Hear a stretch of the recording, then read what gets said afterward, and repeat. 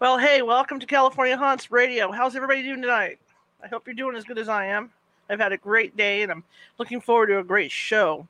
My name is Charlotte. I will be your host for the next hour, and I have a great guest tonight. This young lady has been on my show before when I was over at Blog Talk Radio, and I was really excited to get her back because she's got a whole new angle on a subject that we're all really, really interested in right now, and that is aliens and UFO alien abductions. You always think about adults that get abducted and what happens to them. You never really think about the children. And Barbara, sure enough, did some regression on some children, and she got some really interesting stories from them, and she has written a book, and we're going to be talking about that tonight. In the meantime, this is California Haunts Radio. You can find us at www.californiahauntsradio.com. And I'm also the owner and operator of the California Haunts Paranormal Investigation Team based out of Sacramento, www.californiahaunts.org. It's a lot of .org, a lot of .orgs and stuff. And we are 35 strong up and down the state of California. And we also have teams in Oregon, Washington, and Hawaii. So we get around, and Nevada, yes. So we get around. Anyway, I want to say hello, welcome, and I'm really excited to have you all here. And without further ado, let's get our guest going here, okay? Hello. Hello, Charlotte. It has been a long time. I know. Nice to be with you again. Yes, it is. A lot has happened since we last talked. And I've learned so much more about the whole extraterrestrial phenomenon, and particularly how it affects people. That has been my main interest as a therapist, helping people to cope with those experiences, which of course are very unusual, and also helping people to remember the details of their extraterrestrial encounters by doing hypnotic regressions with them. So I've been doing that work, the regressions, with what I call experiencers rather than calling them abductees. I've been doing this since 1991. And so it's been a lot of people. I've done well over 4,000 regressions to specifically people's encounters with extraterrestrial beings.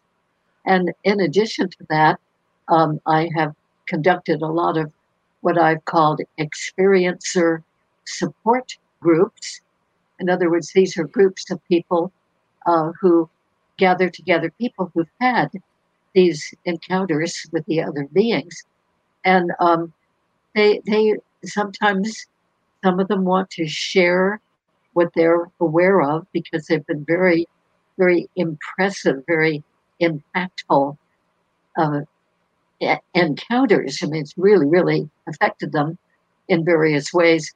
And some of them come to these groups because they remember a little tiny bit of something that they think might have been an extraterrestrial encounter experience. And then there are people who come to the groups too, who are just, for whatever reason, are extremely interested in learning more about the beings in those ships that we see flying around, which we call UFOs or UAPs now. It's the Right. official unidentified aerial phenomena. And but what we are talking about is the ships that these beings fly in and come Mm-hmm. to Earth in. So you mentioned that this is a good time to be talking about this, and absolutely, I completely agree because uh, we, know that the Senate was given a very important report recently, toward the end of June, and that had material that was shared with the public about these unidentified aerial phenomena, Mm-hmm. these unusual crafts flying around in the sky. And then we know also that there is a classified version, edition Mm-hmm. of that document, which we in the public don't get to see. But anyway, it's uh, come upon the public attention more just lately, I'd say in the last 6 months, than the whole subject of UFOs had come before that. So That's this right. is great. And along with this, I would like to mention that a wonderful woman named Mary Edwards and I have written and published a book. I'm going to show it right now. Here we go. Ready? Trying to get it I'm ahead of you. Check this out. Okay. I'm way ahead of you. Look. Oh, there you go. good. See that? I'm way ahead of you. Thank you. And so this is called Kids Adventures with ET Friends in Space. And we wrote this book because we wanted children to know, if they have the good fortune to read this book or look at the pictures, we wanted them to have their own experiences validated. That is, those children who've had visitors come into their room at night or take them away during the day, and they don't understand what these experiences are, of Mm-hmm. course. And so often the children report these things to their parents the next morning. And the parents typically say, oh, that must have been your imagination, or it must have been a vivid dream, or oh, it must have been your imaginary friend. And that sort of shuts down the child Mm-hmm. from talking about it further. And that's a real disadvantage because when anything really unusual and peculiar happens to any of us, we really benefit by talking about it. And but kids very often don't really have anybody, including in their own family, to talk to about these unusual experiences. So we wrote this book, E.T. Friends in Space, so that a parent could sit down with a child and go through the pictures and read the captions about these different kinds of experiences that kids really have, Mm-hmm. and to open up the conversation with their kids. So it might be a grandparent or a babysitter or an older sibling or a parent who would share the book with the children, and with whoever it is, it can really do a lot to open up the conversations between the child and that person. And another thing that we realized of great benefit is that many adults have become adults, whatever age they are, when I get to have the privilege of working with them. Mm-hmm. And they may not realize it, but they have had experiences with these extraterrestrial beings when they were children. And when they see certain pictures in the book, um, they think, "Oh my goodness, I remember that. I had that happen." Or yeah, I was with a being that looked like that. Or, yeah, I was healed when lying on a table in a strange place, a round room that I don't know from home. And these unusual beings were there. And Yeah, I remember I really got healed of a bad sickness one time with these unusual beings. And in other words, they'll remember certain specific Hmm. experiences that will get triggered by looking at the pictures in this book and reading the captions. So it's a real good way to open up uh, talking discussions about these kinds of experiences for the adults who, in most cases that I know about, adults who are having occasional visits with extraterrestrials, Hmm. they began having those experiences when they were children, really little children. And Mary, I want to say a word about her too, because she's really a very interesting person. And even though these scenarios in the book are all from my real life regression work, Hmm. all true accounts, but Mary also herself is an experiencer of extraterrestrial contact from early childhood. And she has found out in her adult life that she is an ET human hybrid, a Wow. subject that I had really gotten into in Hmm. great detail. And now she knows that she is a hybrid and has various species of DNA mixed in her. She looks like a regular human, and but this is true of the hybrids I know. And she also found out that she has 7 hybrid children, and 5 of those hybrid children live on Earth, in a couple in China and some in South America. And then more recently, she found out that she has 2 hybrid children living on one of the Pleiades planets. And she would love to meet the ones on Earth because they do have her Hmm. genetics and extraterrestrial genetics. And apparently, they are human enough in functioning and in appearance that they can be here. They can live here on Earth. And they're doing some very interesting, intelligent work. These hybrid children are now, in each case, they're young adults, so they're functioning in careers. And Mary also grew up in a space oriented family. Her father was a rocket scientist and was often away doing projects that he could not speak about. They Hmm. could only guess about. She certainly wondered, but she knew he was involved very heavily in the space industry.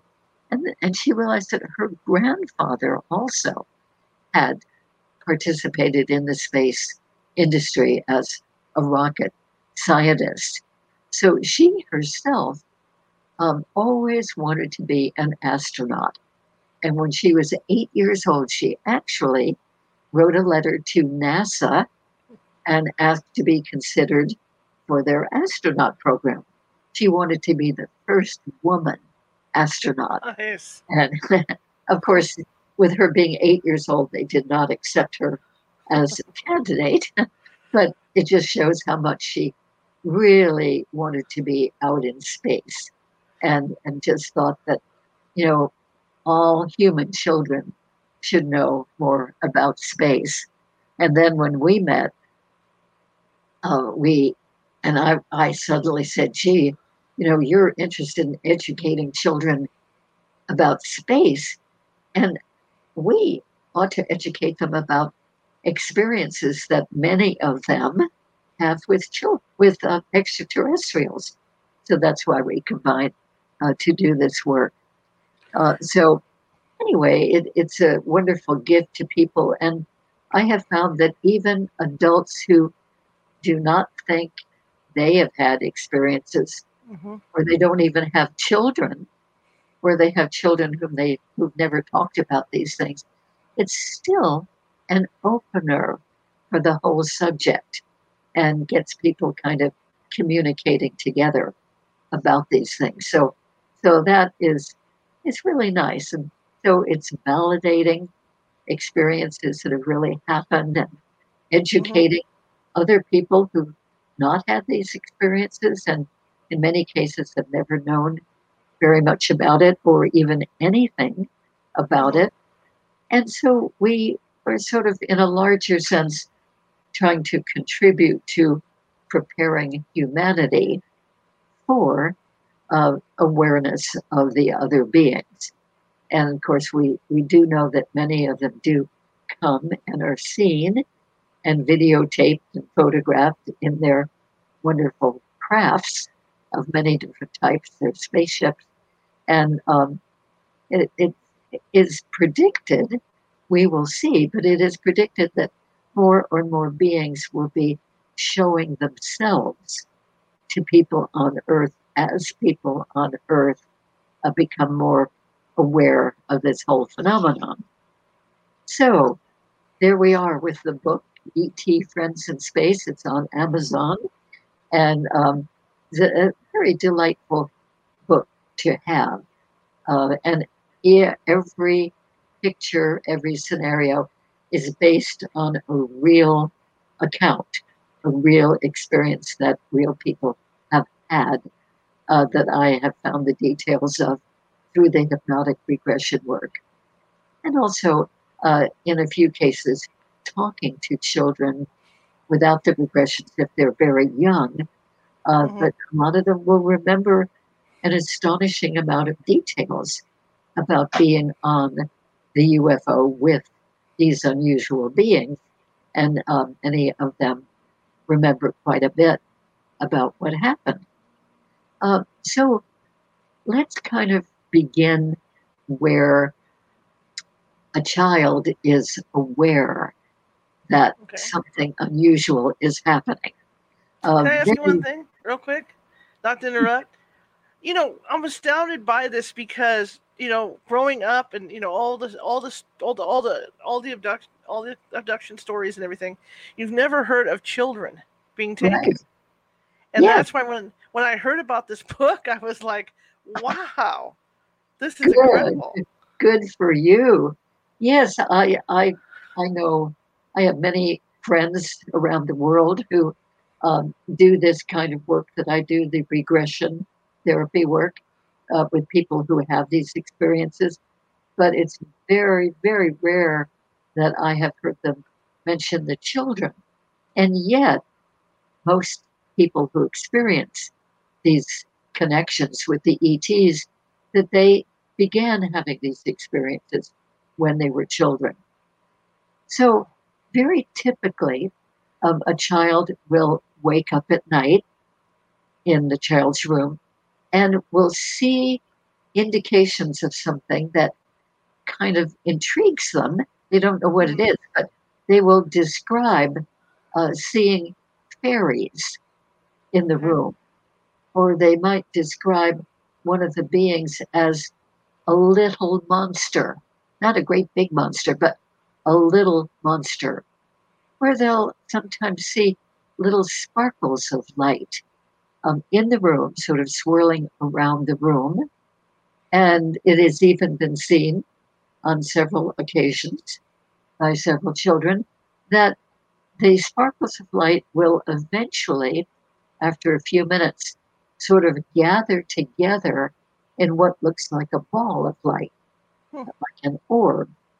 And then out of that orb will step a small extraterrestrial being who is there to visit the child. We don't know how they do that. They have so many methods that are way beyond what we're able to do and Mm-hmm. beyond our comprehension.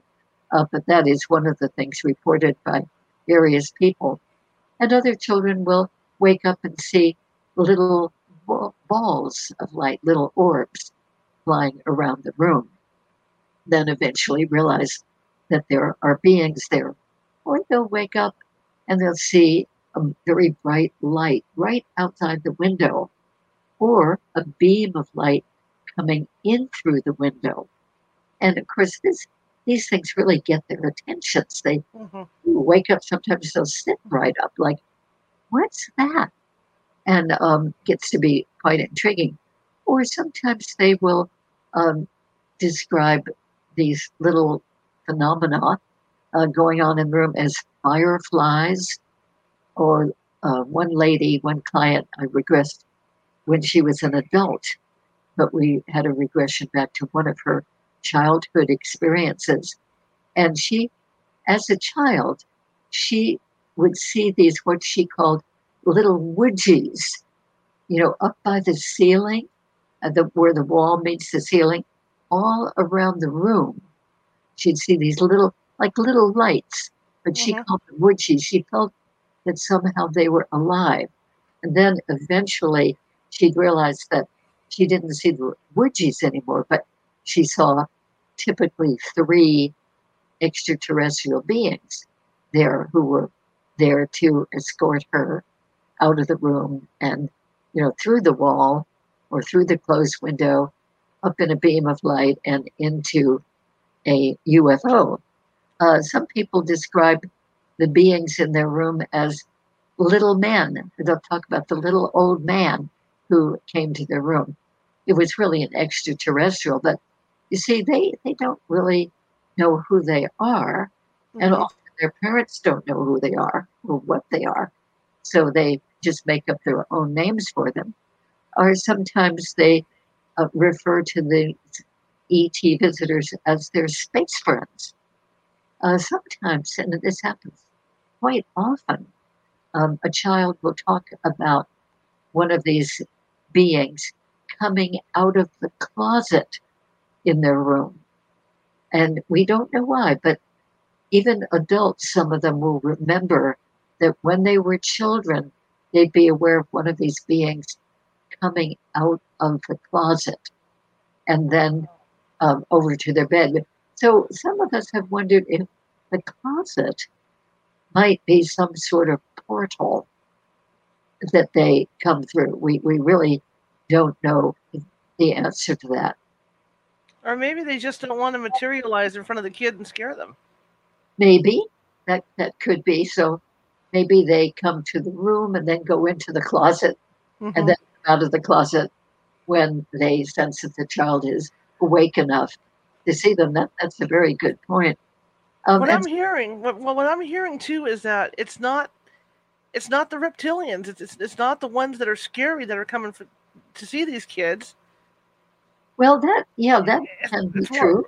it's more pleasant ones, or they're disguising themselves.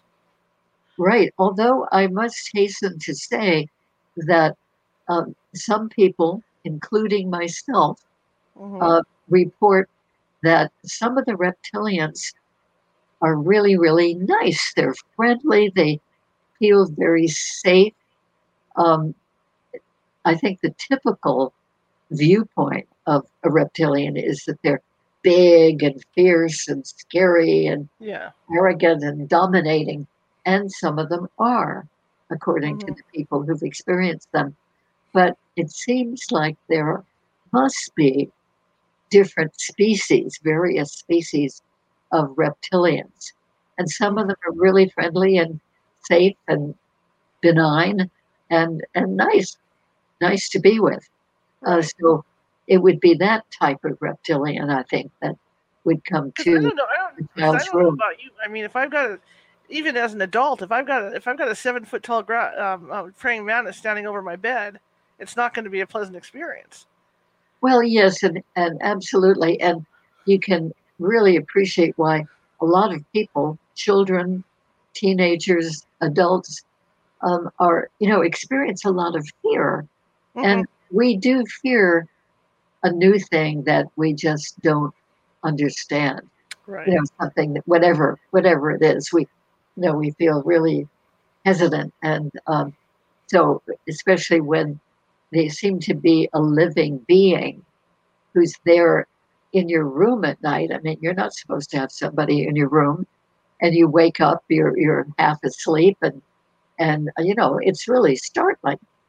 So we can certainly appreciate people's fear. So eh, having these experiences on the part of children, they don't always happen in the bedroom at night, although very Okay. frequently they do.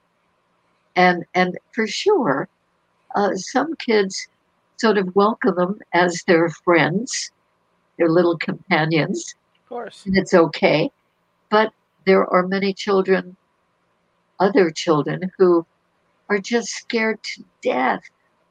And a very typical thing I've heard from so many people, whether they're children when I talk to them or they're adults Hmm. who had these experiences, they'll pull up the covers, pull up the sheet and the blankets over their head as if to hide from the being they feel very unsure about. Hmm. And of course, it doesn't stop anything, it doesn't hide them really, but that seems to be an instinct that people often do. Oh, well, if they don't see me, then nothing will happen. Right. But a child, I've known children who have been picked up by the extraterrestrials Hmm. on their way home from school, walking home from school. And usually, a child who is walking home from school is expected to be home at a reasonable time. Right. And the parents expected, or whoever is there in the home, to greet them. So when a child is walking home and is suddenly whisked away by a being into a spaceship and doesn't show up for a couple of hours more than the usual walking home time, Hmm. they they often get in trouble when they get home because the parents say, "Well, why did you take so long? Where did you go?" And the child typically doesn't remember. They don't remember the being approaching them or taking up in the air, taken into a UFO, and so they don't have a good answer. And that's been a problem for some children. So I wouldn't say that the experience itself was necessarily a problem for the child, Hmm. but getting home a couple of hours late and not being able to explain it, that can be a problem for the child. And also, I know of children who have been out playing in their own backyard and, just innocently, and they might be playing by themselves or they might be playing with a friend or two. Hmm. And a being comes and takes them away and onto a spaceship, and they have an hour or two experience there, and then they are returned typically to the same place that they were taken from. And in the meantime, if there were other children playing with that child who was taken, Hmm. those other children are what we call switched off.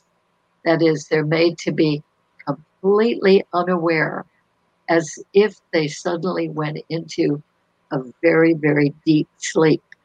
So they are not harmed in any way. Um, they are just made to not be aware until the child is brought back.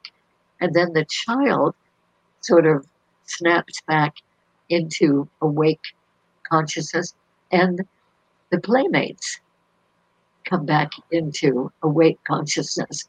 And very often, if they're children, they don't have awareness, particularly of the passage of time Hmm. while that was happening.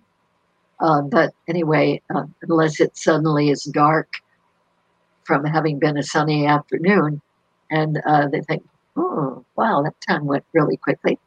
And some children have even been taken from a birthday party. In other words, with the whole group of children, and the door will open, and in come typically three little beings, and they will make everybody, including the one who is going to be taken, they'll make everyone switched off.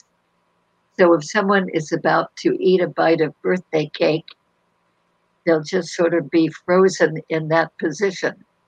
Or if Wow. somebody is picking up a glass of fruit punch, let's say, they will be frozen in that position during the duration of the child, the experiencer child, being on the ship with the beings. And then when the child is brought back, the person continues to eat the bite of cake or drink whatever was in the glass, and the party goes on. So that's true for the adults at the party too. It's like And the then, movie Click. yeah. And then, of course, there's the missing time. People, Right. they might not have thought anything about it. They might not have had any clue that anything like that had happened, except that the clock shows that time had passed, an hour, hour and a half, or sometimes 2 hours had passed. And they begin to wonder why. So some children are actually taken from the play yard at school during school recess. Or I know of one child who was actually taken from the classroom, picked right up from his desk, and the rest of the class was switched off, including the teacher, didn't know that this was happening. I mean, really quite amazing what these beings can do. And I know a child who was taken while playing on a beach by the ocean with the parents right nearby and plenty of other people on the beach, and they were all made unaware while this one particular child was taken. And then we have situations too, quite a number of them actually, where a whole family was taken together at the same time to the same ship for the same experience. So I have regressed parents who have been in a big, big room on board the spaceship, and they're on a table, lying on a table, and they'll look around and they'll see it's a really, really big room with many other tables, and on some of those tables are the spouse, and on another table there will be one of the children. On another table there'll be another children, and on other tables there are other adults whom they don't know, adults or children who've been taken from Earth. And there are various things. Usually that's along the line of physical abductions. And I mean, physical examinations. It is what we can call an abduction. I prefer to call them experiences because many of those experiences are very positive for the person having them. So that's why I tend to use the word experience rather than abduction. Abduction certainly gives the impression that it's a horrible, fearful, terrible experience. And some people do experience these encounters that way. But so many people I've talked to, and particularly those I've regressed, including children, have had very positive experiences on board these spaceships. And many, many of them have been healed. Some of them have realized that from early childhood, they had a relationship with one particular extraterrestrial on the ship. Like one woman I knew was taken from her earliest days that she could remember by a reptilian man who was very tall, had odd skin and very odd feet from her point of view, but was such a really nice guy. And he seemed like a very loving, friendly uncle sort of person to her. So he would take her into his room, he called them his quarters on the UFO, and they would sit on very low couches, and he would read stories to her, like a father or an uncle would hear, and play simple games with her. And that went on through her whole childhood. And then, as she began to mature as a young teenager, he still was active with her, but in a different way, more of a romantic, sexual way. And it turned out over a period of years that they had two hybrid children, which she eventually met when she was in her 50s. And she did a regression to that meeting of the two hybrid sons. And she was so proud of them.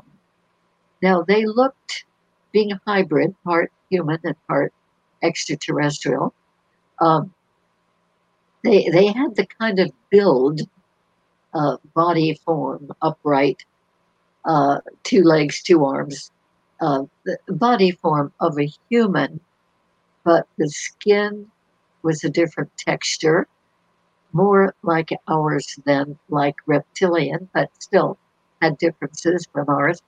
And their hair started in the middle of the head and went back like a long ponytail, but the sides of the head were bald. And they had eyes that looked reasonably like our shape and size of eyes, but instead of the round pupils and round irises, they had vertical slits, that one of the reptilian features.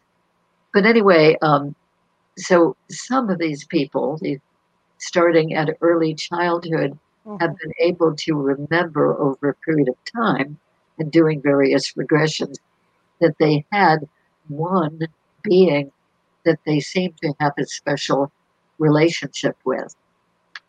So we wonder about family lines among the humans. I think it's quite well known that some of these beings seem to follow a genetic line within a family. So you'll have a great grandparent who had these encounters, and then the grandparent, and then the parent, and then the child. In other words, 3 or 4 or 5 generations in a row. So when there's one experiencer in a family, it probably means that there's somebody else in the family. With any of the people I've worked with, and I've gotten them to really think about that, like, is there anybody else who's giving any indication in their family that they're having these experiences? And usually when they start talking to their family members, they realize that, yeah, there is one. It might be in their generation or in the generation above or below them. So it does seem to run in family lines. Whether it does in every case in the world, I don't know.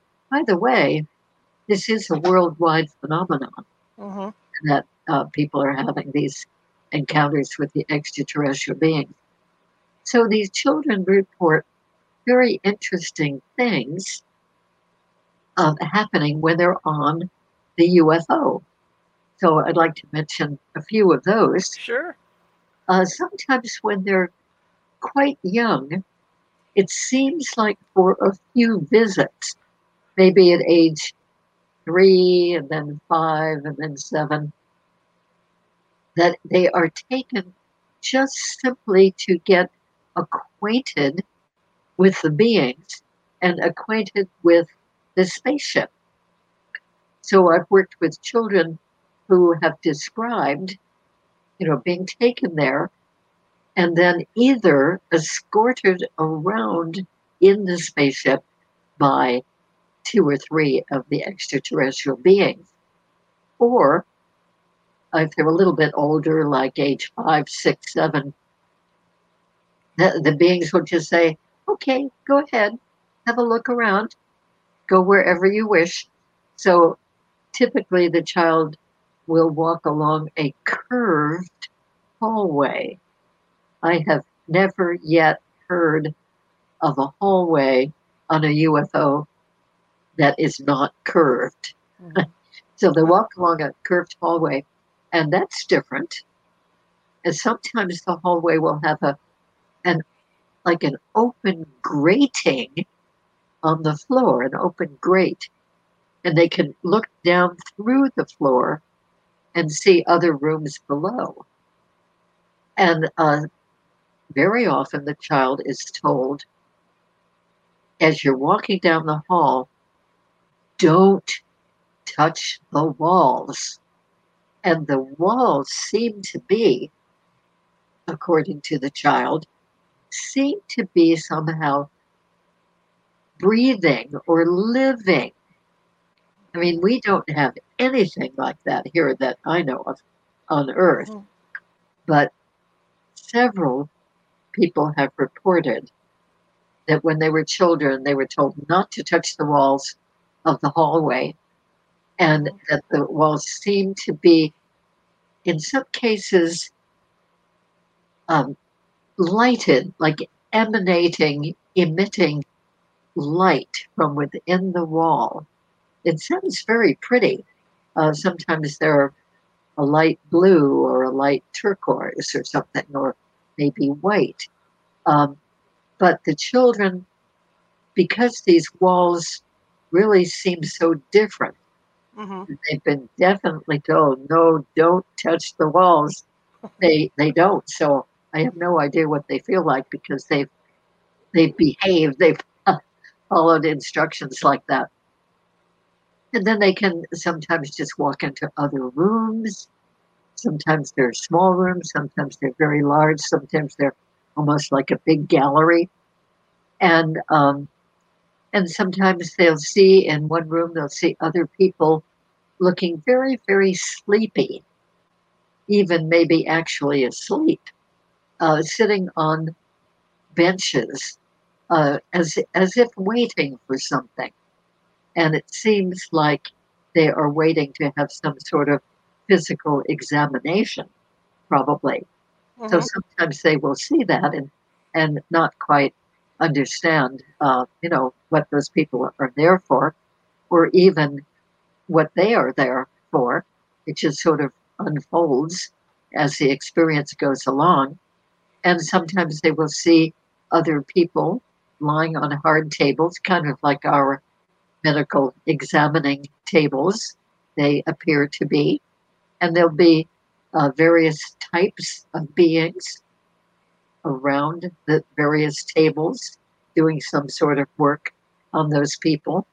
And it seems to be pretty consistent from the children's experiences and the adults' experiences that around any one of these tables, there's a variety of beings. In other words, they're not all mantis beings, they're not all short gray beings. It always so far seems that in the many, many regressions I've done, it seems to be a variety of beings who of different species, clearly, and they are working together. And you had mentioned the mantis beings a little while back here, and very often the mantis being seems to be watching the procedures that are going on one of these medical tables. They're watching from, maybe 10 or 15 feet away or closer. Like they seem to be sort of the supervisors. And in some cases, they're called over to the table by the other beings, as we would in a hospital see a doctor calling over another doctor who might be a specialist in that particular condition of that patient. So they seem to be kind of in charge and more knowledgeable than the others. And sometimes the children are confused, because not only will they see a whole variety of different looking beings that they never see on Earth, usually never even see pictures of. And so from their Earth life, they just don't know about them. But sometimes they'll see beings that look just like people. And so I've had people I've worked with who will be on a spaceship and they'll feel reassured. Oh, in addition to all these unusual looking beings, over there I see a couple of people. I wonder why they're here. But they seem to be up and functioning. And then, as time goes on in that experience, they will look more closely and realize, oh, that isn't really totally a person. In other words, it's a hybrid Right. who is combined with a combination of extraterrestrials and human. And so those hybrids cannot live on Earth because even though they appear to the person from somewhat of a distance to be human, when you get close to them, you realize they probably would not really pass for a human if they were here with us. So Right. they seem to be living their lives on the UFOs, assisting this variety of other beings. So I think that's interesting. And children very often are, a little bit puzzled by that. I think this is a regular person, but maybe not. Well, so then what is it? They don't have names for any of these things or concepts for them at all. So many children get put onto the medical table, and people sometimes describe it as being probed and having little samples taken of skin and Mm-hmm. fluids and hair and so forth. And of course, that is quite a bit like being medically examined here on Earth, except that the doctors look very different. Right. And there very often is a female extraterrestrial being by the side of the table. And if the child seems to get confused or scared or feels any discomfort with what's going on, the female extraterrestrial will gently put her arm on the arm or the shoulder of the child lying there on the table. And immediately the child calms down and feels secure, no more fear. They're just sort of open to whatever the experience is, and they feel no more pain or discomfort. So this happens for adults too, but I think that it's especially nice when this type of being is there for a child having these experiences. So sometimes the child will have a little implant put into the body, a little tiny object, and Mm-hmm. we have many guesses about what those implants are for. And the most common reason that we humans have come up with is that they may be some sort of a tracking device so that the beings can find that child because they're going to work with that child through all the growing up years and the Sure. adult years, and they won't be able to, when it's time for another visit, either more teaching of this person or examination or whatever, they want to be able to easily locate that. But also, I've talked to children who feel like they get messages through the implant, especially if the implant is put somewhere in the head. And I even had a child say, I feel every once in a while, I feel like somebody else is in my head looking out through my eyes and seeing what I see. And it turns out if that person happens to have an x-ray, that there's been an implant put in the head behind the eye. And sometimes I know a child who says, because he has an implant in the forehead, and he says, I can always tell when they're coming tonight because I feel a little tingling in that implant in Wow. there. Then I know that tonight I'm going to have another visit. Fortunately, that particular child really liked his space friends and Mm-hmm. liked being on the spaceship and thought of them as great adventures. And so that was okay with him. That was perfectly okay that they were going to come that night and give him that hint beforehand.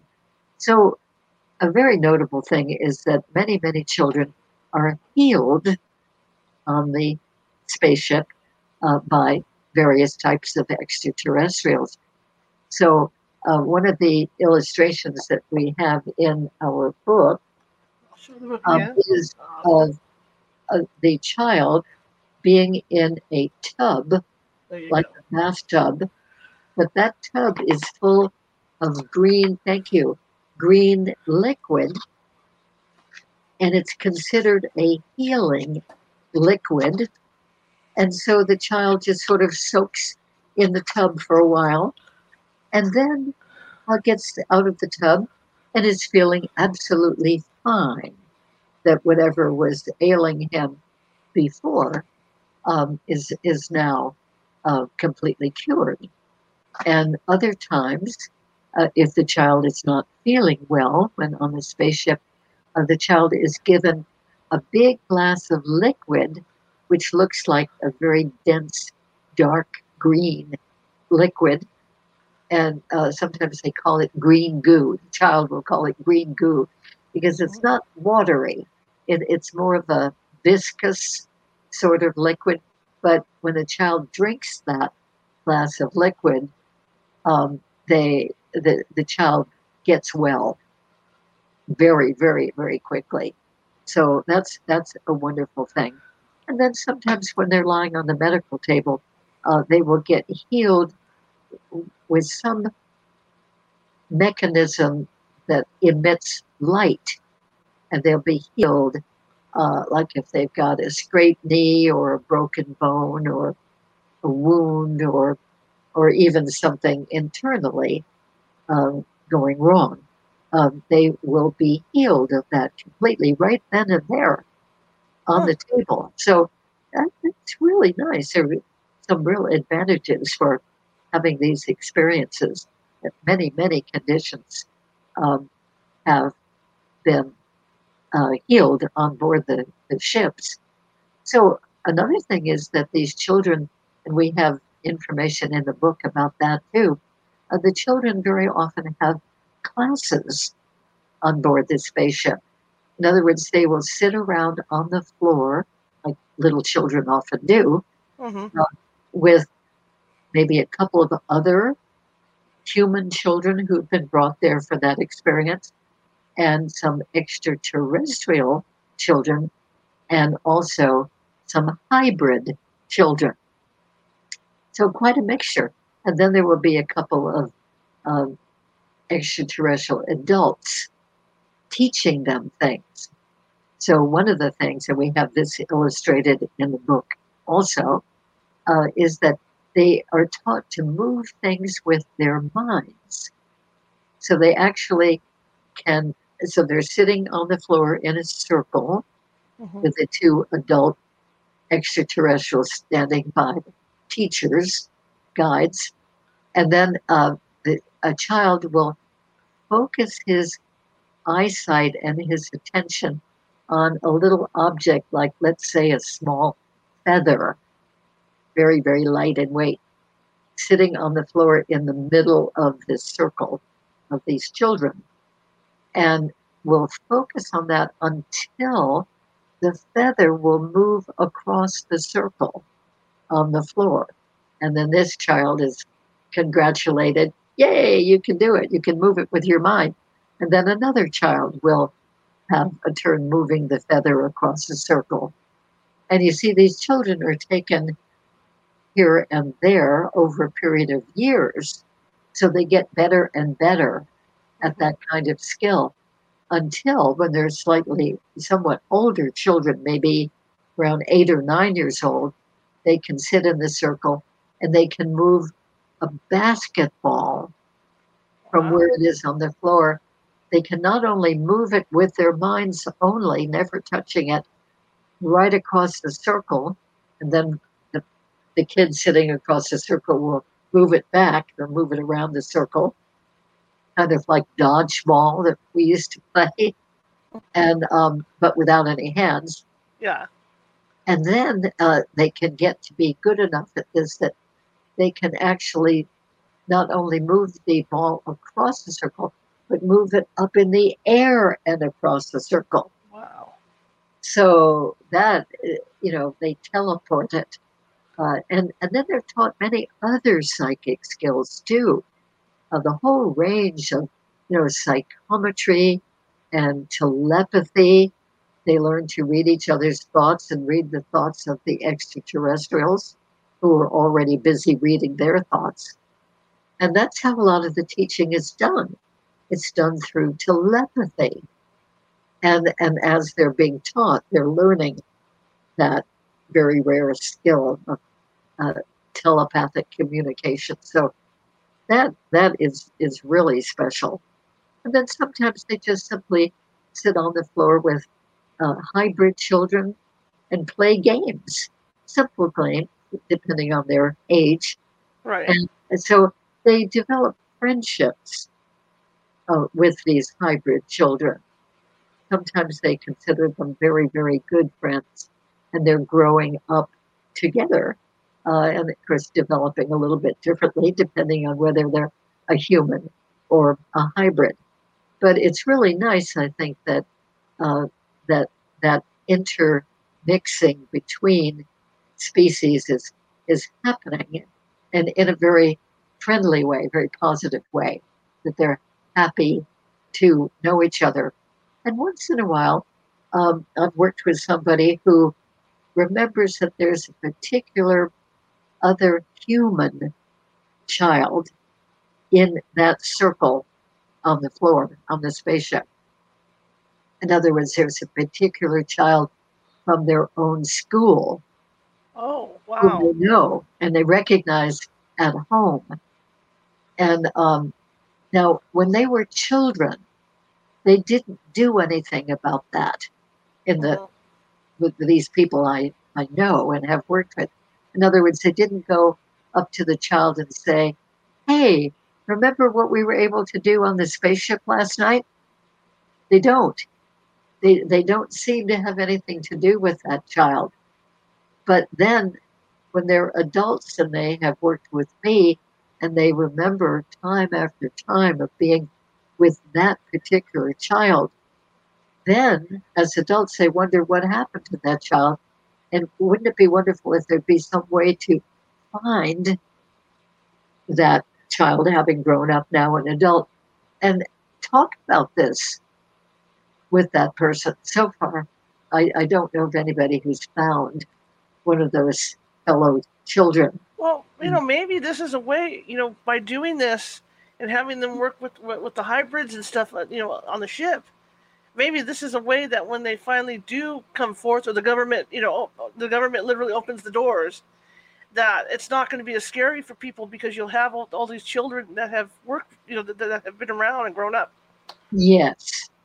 And especially the children who've really looked into it and been able to talk about it freely, learn more about it, remember more, Right. and do regressions. I don't do regressions with children who are under about 6 years old. I just think it's better if they're 6 or a bit older. But it is amazing how much the ones younger than that do consciously remember. They won't remember the whole linear sequence of events necessarily, but they'll remember certain items like walking down the hallway or being on the table or being in the circle of friends on the floor. And they'll remember certain things like that.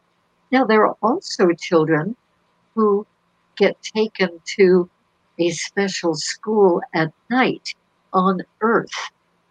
Really? In other words, they'll wake up in the middle of the night and have the strongest urge, which they cannot seem to resist, to go outside and get on their bicycle, if they're old enough to ride a bicycle, and ride to a particular place. And often that place is in the woods, if they happen to live near the woods or in a woodsy area. And in the woods, there's a clearing and some lights in there that they see that there are some of these extraterrestrial beings and other Earth children. again, a classroom sort of situation. And Mm-hmm. in that school-like situation, they're taught many, many things, not necessarily the skills as Right. they're taught, but it's more like they're taught certain information and a perspective about the other species and about the other planets and about all the interest that there is on the part of those beings on planet Earth. And they'll learn quite a bit about some of our unique features that we take for granted, but we're the only planet in the whole cosmos that has many of these features. For instance, one child I know was taught by an extraterrestrial being that planet Earth has more species and subspecies and subspecies than all of the other planets in the whole cosmos combined. Wow. We on this one planet have more. And that's one of the reasons, one of many reasons, why a lot of these extraterrestrial beings are so interested in planet Earth. And then they also are very interested in us people, us human beings. And many of them say that that's because long ago they had a great influence in creating us human beings as we are. And there are many different perspectives on this, such as the Anunnaki in ancient Sumeria, who apparently came and did a lot of DNA work and created human beings from earlier life forms and with some of their genetic material as well. Anyway, so there are loads of reasons for these other beings to be so interested in planet Earth. And then, of course, our natural resources are so abundant here, probably more than on any other planet. Mm-hmm. And, they're very intrigued with our appreciation of beauty and music, anything harmonious and beautiful. And it was pointed out by one being that we human beings plant trees for many reasons, but one of the main reasons is because a tree looks so nice in our yard. It's a very handsome feature. And in our gardens and so forth, that we'll have a tree. But from their point of view, a tree is more like a telephone pole would be, in that it's only utilitarian, because they don't really get into the subject of visual beauty as much as we do. So they would plant a tree because it helps with the purifying of the air and the oxygen and so forth, that would help the beings. And we appreciate trees for that reason as well. But we also plant trees in various places just simply because we like to look at them. Okay. We think of them as beautiful. So anyway, many different perspectives that they have on us. Oh, I'd like to mention too that some children, in the experiences they have with these beings, are taught to fly the spaceship. Really? Yeah. And so different children seem to be taught in different ways. And one of them, we did over a period of about 10 years, we did many, many regressions. I met him when he was a man, and he was a man when he did the regressions, but he did a lot of regressions to his childhood experiences aboard the UFO. And from a pretty young age, probably about age 4 or so, the beings would stand him up in front of what seemed to be a big column, it was actually a big beam of blue light that ran from the bottom floor right through the middle floor where he was, and up to the top floor of the spaceship. And he would stand there with beings right there, reading his thoughts, watching him and reading his thoughts. And he was learning how to fly the ship with his thoughts only. They always told him, don't ever touch the blue beam. It would be too powerful in terms of energy, it would harm him terribly. So don't ever touch it, but stand near it, a foot or so away from it, and project your thought, your thinking. So think forward, back, up, down, tilt, circle, whatever, he wanted the ship to do. And it took years and years and years for him to do that with the beings right there, staring at his head and reading his thoughts. So whenever his thought would waver a little bit, like, I wonder how much longer I have to do this, or whatever the thought was, it'd say, no, back to the beam, back to the direction you want.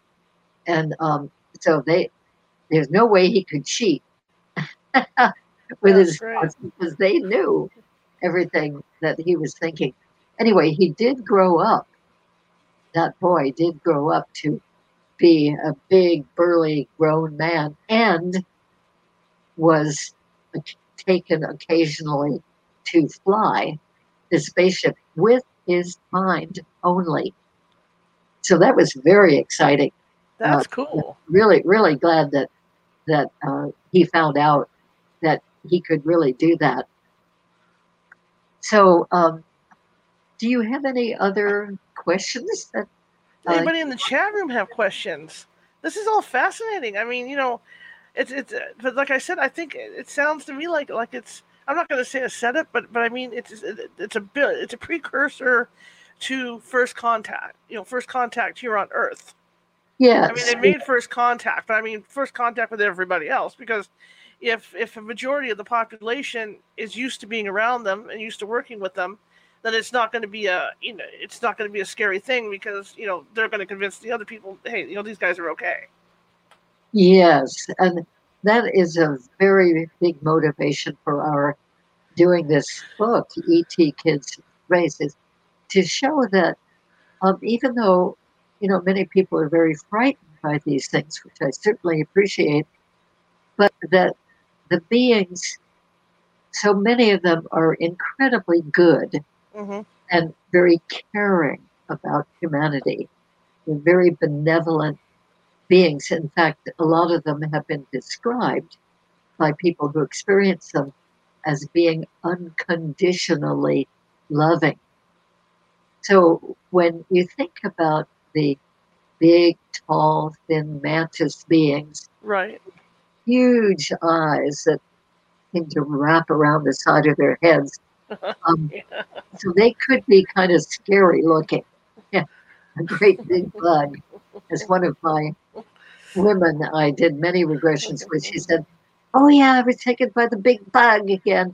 But he turned out to be, she realized over years and many regressions to many experiences, that this big praying mantis being was totally loving.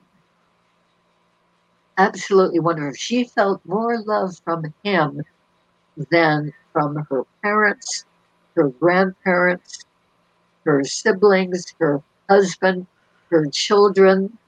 She had all those life experiences too, but she felt more love from this one big praying mantis being. And he was often the one who came and took her from about age 4, we think was her earliest experience. Oh, I need to mention, I think this is really quite amazing, that some children are taken at extremely young ages. The youngest one I ever knew about from my work was a man who had a visit from an extraterrestrial being while he was still in his mother's womb. Really? He was a developing fetus. And he probably was about 7 or 8 months along in the womb, but definitely before, considerably before birth. And so in the regression, he was sort of sloshing around. He was describing the environment he was in. It was sort of dark, and yet there was a little bit of light.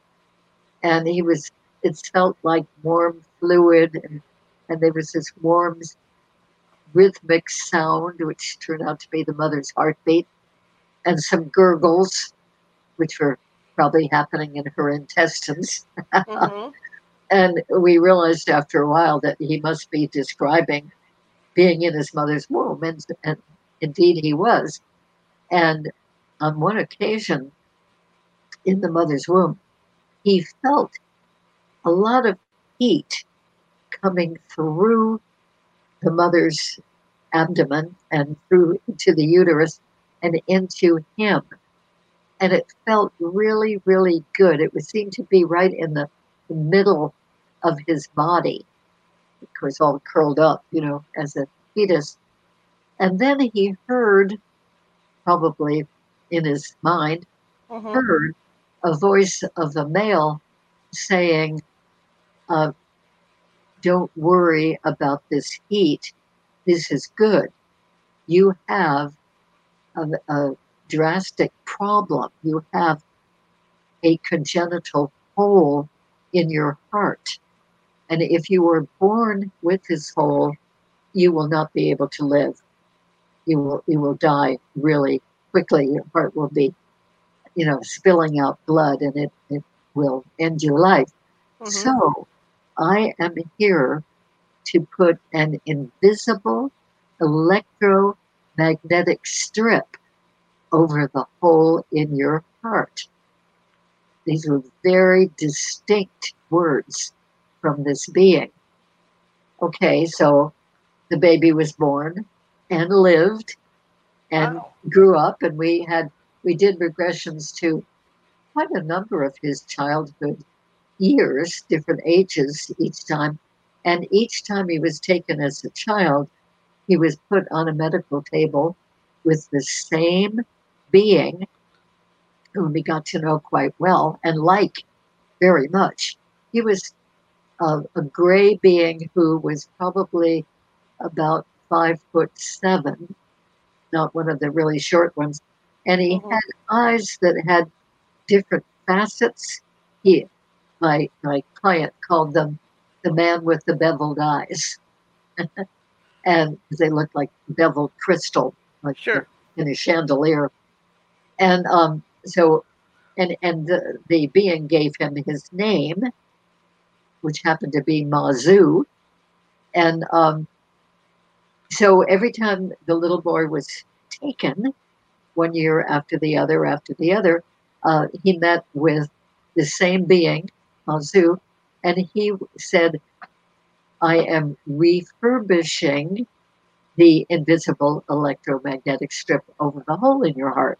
Wow. So this little boy was able to grew up to be 6'4", broad shoulders, burly, strong, and did physical labor for most of his adult life, and was able to keep living because he had that invisible electromagnetic strip over the hole in his heart.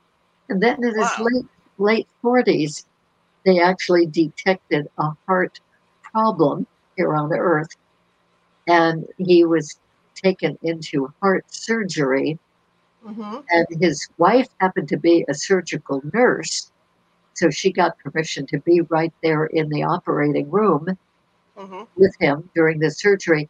So she was there to witness that the doctor, after opening up his chest to do the heart surgery, the doctor exclaimed in amazement, wow, this man has a hole in his heart the size of a silver dollar. I don't see how he's lived this long. Now, that means, we think, that the hole was still there, but there was this invisible electromagnetic strip over the hole in his heart, keeping the blood in. So the doctor did regular heart surgery. Still amazed. I mean, how wonderful that the wife happened to be there to witness that. That's in the wonderful. surgery. Wow. Yeah, Wow, so wow, he wow. was, cured in the way that we humans do it. But That's all of neat. that work had been done all of those years Right. since before birth. And then there are babies who are newly born in a hospital nursery. And, usually they're given to the mother for a little while and they're taken back and put in the nursery, maybe in an incubator or just another nice, warm, cozy environment with a light on it, very typically, as we do with our newborns. And that into the nursery room will come a being or two or three beings and make any personnel in that room switched off, not aware of them at all, not harmed, but just not aware.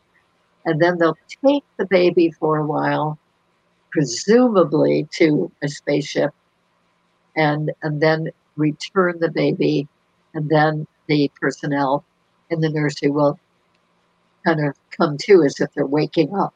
Oh, I must have dozed off. And of course, there's a period of time missing. So these experiences can happen for children when very, very, very young. That's incredible. And then continue through childhood and through the whole life. That's incredible. Right, adulthood. I have a question from Marisa, who says, "Do any of the children ever try to invite a friend? I guess to go aboard the craft." Oh, what a great question! Yes, well, I know of one family where one brother was taken, and the other brother really wanted to be taken because the first brother loved his space friends so much, and really considered his trips on the UFO to be great adventures, and the brother never got to experience that.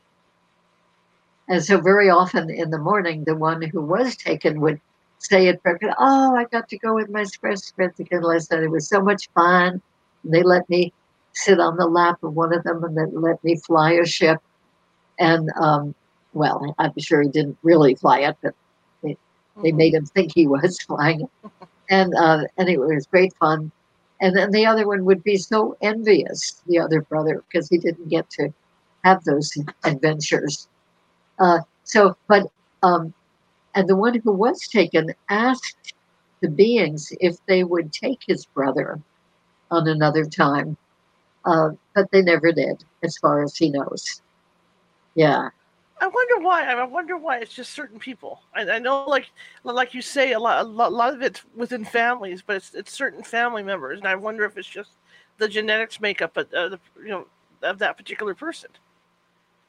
Well, yeah, I think it is the genetic makeup, and maybe that particular child has more of that genetic makeup than the other family members do.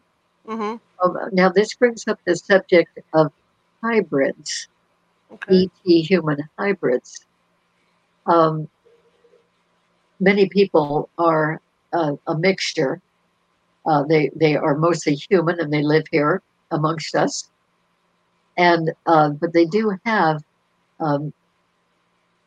a good portion of extraterrestrial genetics in them, usually from a variety of extraterrestrial species, not just from one species.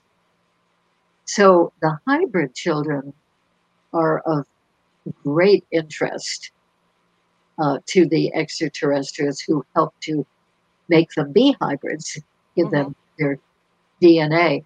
And so they are taken for a whole lifetime of experiences with the extraterrestrials. And those hybrids I have written about in a book with Miguel Mendonça, co-author, and that's called Meet the Hybrids. And this is about 8 human beings who are hybrids because they have substantial amount of extraterrestrial DNA, each one from a variety of extraterrestrial species. Might be 3 different species, or 4 or 5 or 6 with some of them. And so they were born here on Earth, but either they were hybridized by their being created as an embryo by the extraterrestrials who took eggs from the mother, sperm from the father, and then mixed it with their material, genetic material, creating an embryo. And then after that was done, the embryo was implanted in the human mother. And she carried that baby full term and gave birth to that baby the way that we all do that. And another method is that the human mother is already pregnant from the human father. And at about 6 or 7 months into the pregnancy, she will be taken on board and injected with extraterrestrial DNA through like a hypodermic needle or, a syringe through the wall of her abdomen and the wall of the uterus and into the growing fetus. So that by the time that fetus is full term and born, that fetus is already hybridized. And so they look like regular people, and they may have different features. Each one of the 8 had something a little bit different than the rest of us. Like one had a different kind of musculature that was weaker than most of our muscles. One had a different blood type. One had a different bone consistency. One had different thumbs. They sort of flare out wider at the end of the thumb. And one man hybrid had an internal organ, like the appendix, I believe it was. It's usually fairly low down in our abdomens. That was up in his chest. So they can have different physiological features like that, but not features that would show that anybody would think, oh, what a weird looking person. No, they just look like regular people, but they do have extraterrestrial DNA and many, many visits with the kinds of beings who gave them their DNA, have lifelong visits with them. And they're very, very friendly, positive visits. These hybrids are delighted to see their extraterrestrial beings, and they feel like they are more of their real family, their true family, than their human family feels like to them. So there are some children who are involved in that whole process as well of being hybrids. Probably most children around the world who have these experiences with the beings, probably, I'm making a guess here, educated guess, but they probably are not hybrids. Right. Will probably, if they have childhood experiences, it seems like, from what we know, that they will continue to have experiences through their adult lives. And I don't know how old the oldest experiencer is. In other words, I don't know if there's a cutoff age when a person isn't taken by the beings for these experiences. That it could be, but I've also known with some people that they seem to be taken for certain reasons when they're younger adults, and then as they get to be older adults, in other words, past childbearing age, that seems to be a demarcation point. When they're past that age, they might be still taken, but more for being given information Mm-hmm. or being taught other skills, like how to heal other people Mm-hmm. back here, that bring those healing skills back here. And children are very often taught how to heal others and will come back, and if they see a wounded animal, they'll pick up the animal and just go right into healing it. Mm-hmm. And if the parent says, how did you know how to do that? That's amazing.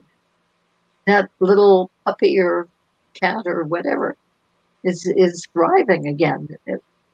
How did you know? And then they say, oh, yeah, well, I learned it from my space friends. They teach us those things. So, Wow. yeah. How cool So is that? I love to bring out these things because I think that there's so much news hearsay out there that Mm-hmm. the beings are negative, they're frightening and they're negative and do terrible, terrible things. And we do hear a lot about that. Right. And it's time, I think, that we realize that there are many wonderful beings who are doing extremely helpful things, Mm-hmm. even things that we cannot do. And they do that with getting nothing really in return for it. And some of the beings really want us humans to know about them. We hear about how they kind of clandestinely come into a room at night, Mm-hmm. take the person away, whether it's a child or adult or whatever, and they make anybody else in the vicinity totally unaware, switched off. Mm-hmm. So that seems quite subversive, secretive, Right. sneaky. But and in a sense it is, but yet what we haven't realized for the most part, I think, is all the good things that happen in Right. those experiences. And I have certainly found out from one client why they make people be unable to move when they come to take a person away to the spaceship. Because one woman I worked with and had done many, many regressions with many extraterrestrial experiences, she got to a point after about 9 or 10 years of working on this now and then. Um, she got to a point where she wanted to have an experience of being taken by the beings and be allowed to be able to move and able to be consciously aware of the whole experience. She felt she was ready for that Mm-hmm. and could trust that. So, in her mind, when she was going to sleep one night, she just kept sending out that thought to the beings whom she could picture because they had taken her so many times already, and asked them, please let me be conscious and awake and aware right through the whole experience the next time you come. And so they did come shortly after that and take her. And she thought, oh, good, good. I'm awake. I'm aware of all this. And they levitated her up off the bed, as they typically do. And she kind of, since she could move, she looked around and looked down and realized she was probably about 6 feet up over the bed and starting to be moved over the floor. And she panicked, Ah. as probably any of us would. And she started flailing around, kicking her arms and legs around. And they immediately wrapped her like a cocoon with what she described as a netting, similar in a way to fish netting that we would know about, but it was Right. their netting. they wrapped her like a cocoon and then continued levitating her, floating her across the room and through the wall into a beam of light up into a spaceship. And they said, as they were wrapping her, she was still in the room, they said, well, we thought this would probably happen, so we came prepared because we don't want you to injure yourself by flailing around like that, or to injure us. So they contained her, like in a cocoon, took her onto the spaceship, stood her up, and then unfurled the netting so she didn't have to have that on her anymore, and she stayed calm. And that turned out to be an incredibly wonderful experience because another being was there who was absolutely radiating light and love, the most loving being. He said, the being said he was from the 11th dimension and was visiting for a brief while. Anyway, it was an incredible experience. But so we learned from that experience that they make us be immobilized and unable to call out or harass or pray around, so that we won't injure ourselves or injure them during the process. But once you're there, you're okay. You're not going to be flailing around anymore. Yeah, so they took it off. So very, very interesting, I think. Oh my gosh, we've been on here an hour and a half. Wow. You were just so great to talk to and listen to, Yeah, oh, great. I would like to get you back on another day if you'll work with me on that. Okay. Yeah, I mean, this was great. Everybody in the chat room loved you. I mean, you're terrific to talk to. And, it's been too long since we talked the last time. Yeah. Well, there's lots to say about this whole phenomenon. So many different aspects to it. And those of us who do this particular kind of work are learning all the time. I mean, I've been doing this, as I said, since 1991. And every person who comes to me, they still are coming very frequently, still doing a lot of regressions, that every experience is different. Every extraterrestrial experience is different, has different features, different beings, different things going on. And more for the last couple of years, the adults whom I have been regressing to more recent experiences are given a lot of spiritual advancement, a lot of spiritual knowledge and inspiration. And they really feel that they are developing in consciousness terrifically. And more people, even though they go to extraterrestrial experiences very often in these regressions, they're wanting to know what their own particular purpose is in being in this lifetime.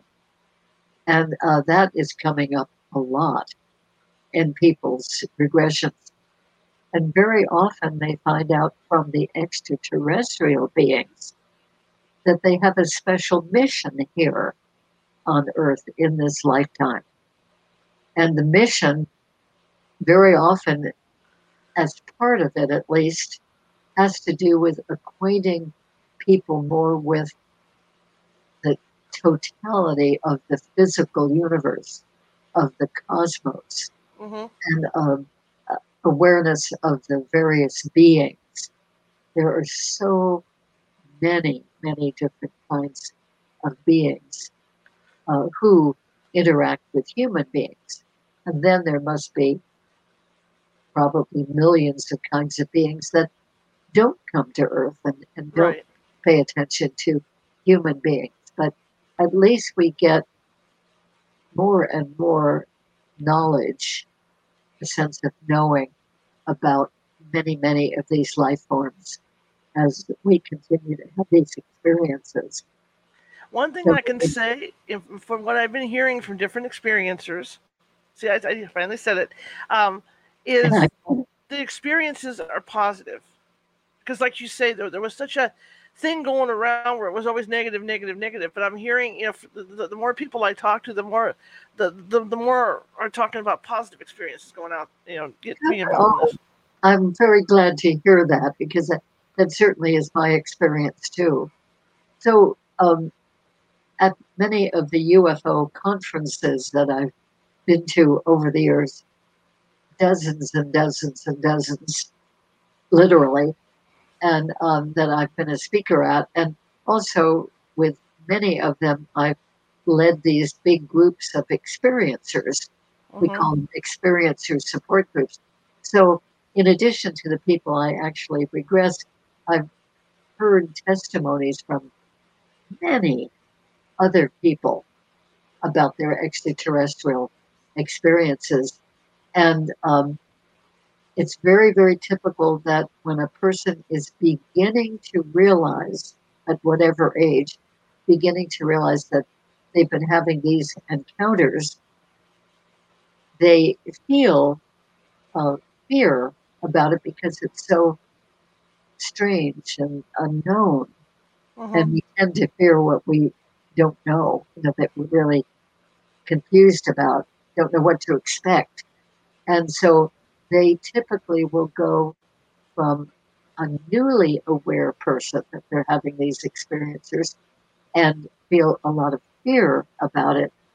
The more they know as time goes on about their experiences, the more comfortable they feel and even begin to recognize that there's been a great benefit to them from having these experiences with these beings. So I think it's great that more and more of that is gradually coming out into awareness. I'm glad to hear that you are hearing that too. Yeah, yes. So, how can people get a hold of you? Well, I think the best way is to go to my website, which should be easy to remember. It's Barbara Lamb Regressions.com. Barbara Lamb Regressions with an S at the end .com. And on the website, well, it's got quite a number of interesting features, including some of my earlier lectures and or interviews, and it also has a feature where you can type in, like you would type in an email, and my website will automatically send that to my emails. So I'll get the emails. Cool. I don't have to find them on the website. They'll be actually sent.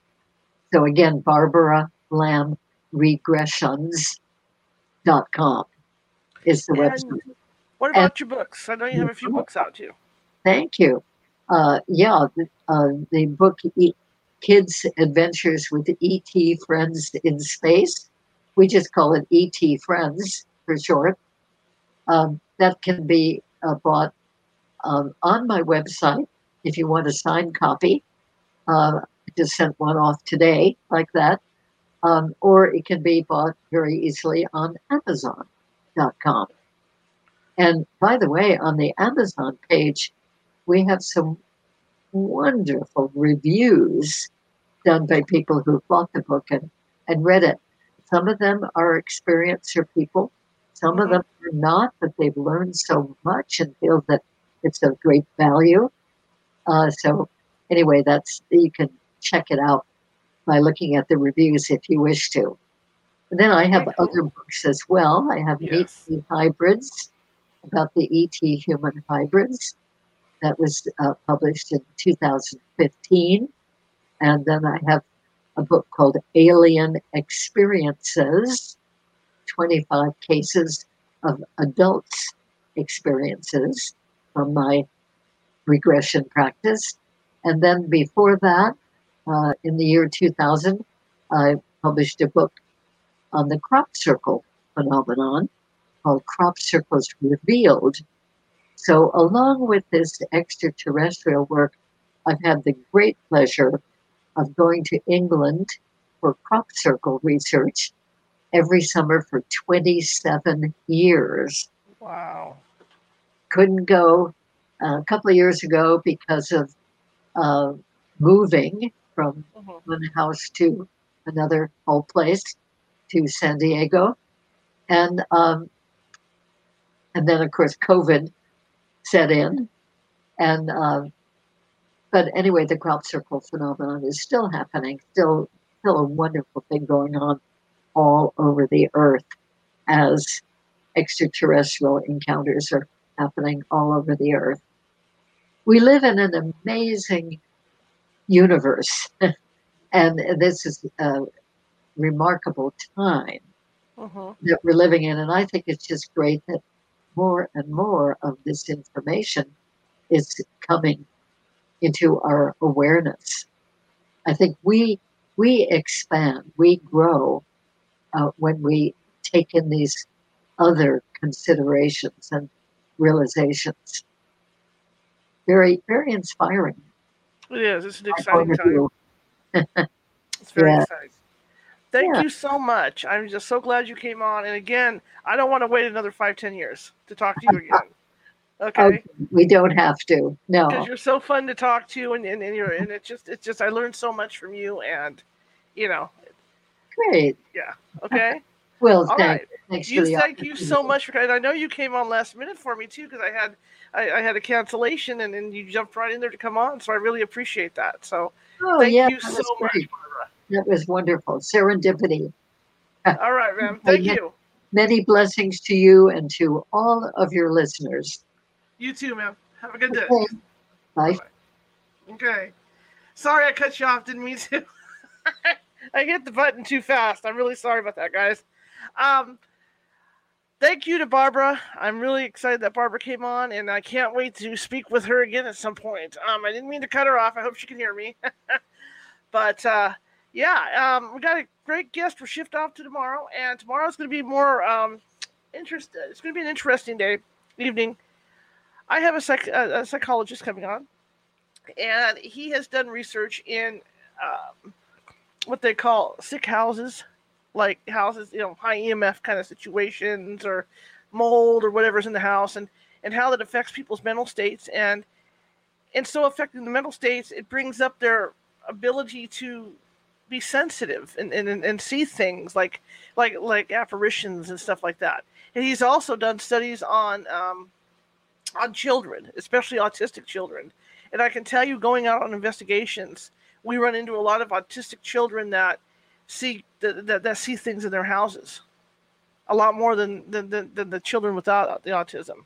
So this should be an interesting discussion with him tomorrow night. His name is Michael Jower, and he'll be on tomorrow night. It'll be a phone interview, so you'll just have to look at me most of the time. But anyway, I want to thank Barbara again for coming. I'm just so excited to have her, and I appreciate it. And that's all I can say right now. So, and don't forget to share this show. If you like the show, share it with 5 people. If you didn't like the show, share it with 5 people. Share it with your enemies. But, we're always looking to grow, and we are growing little by little, okay? And if you want to shoot us some extra cash, because all this is nonprofit coming out of my pocket, and we'd like to keep this thing going, you can donate to paypal.me at California Haunts, and kind of give us some help. Anyway, also, if you want to go to our YouTube channel, subscribe over there. We're looking to get more subscribers and build all this up. And I want to thank Barbara, and thank you guys for coming tonight. And I will see you tomorrow. Okay? So I'm going to tease. It's going to be a little bit of silence here before we get to the end for the people on the podcast. And this is just so that we can remind everybody Barbara's website, and also what books she has out and where to get them.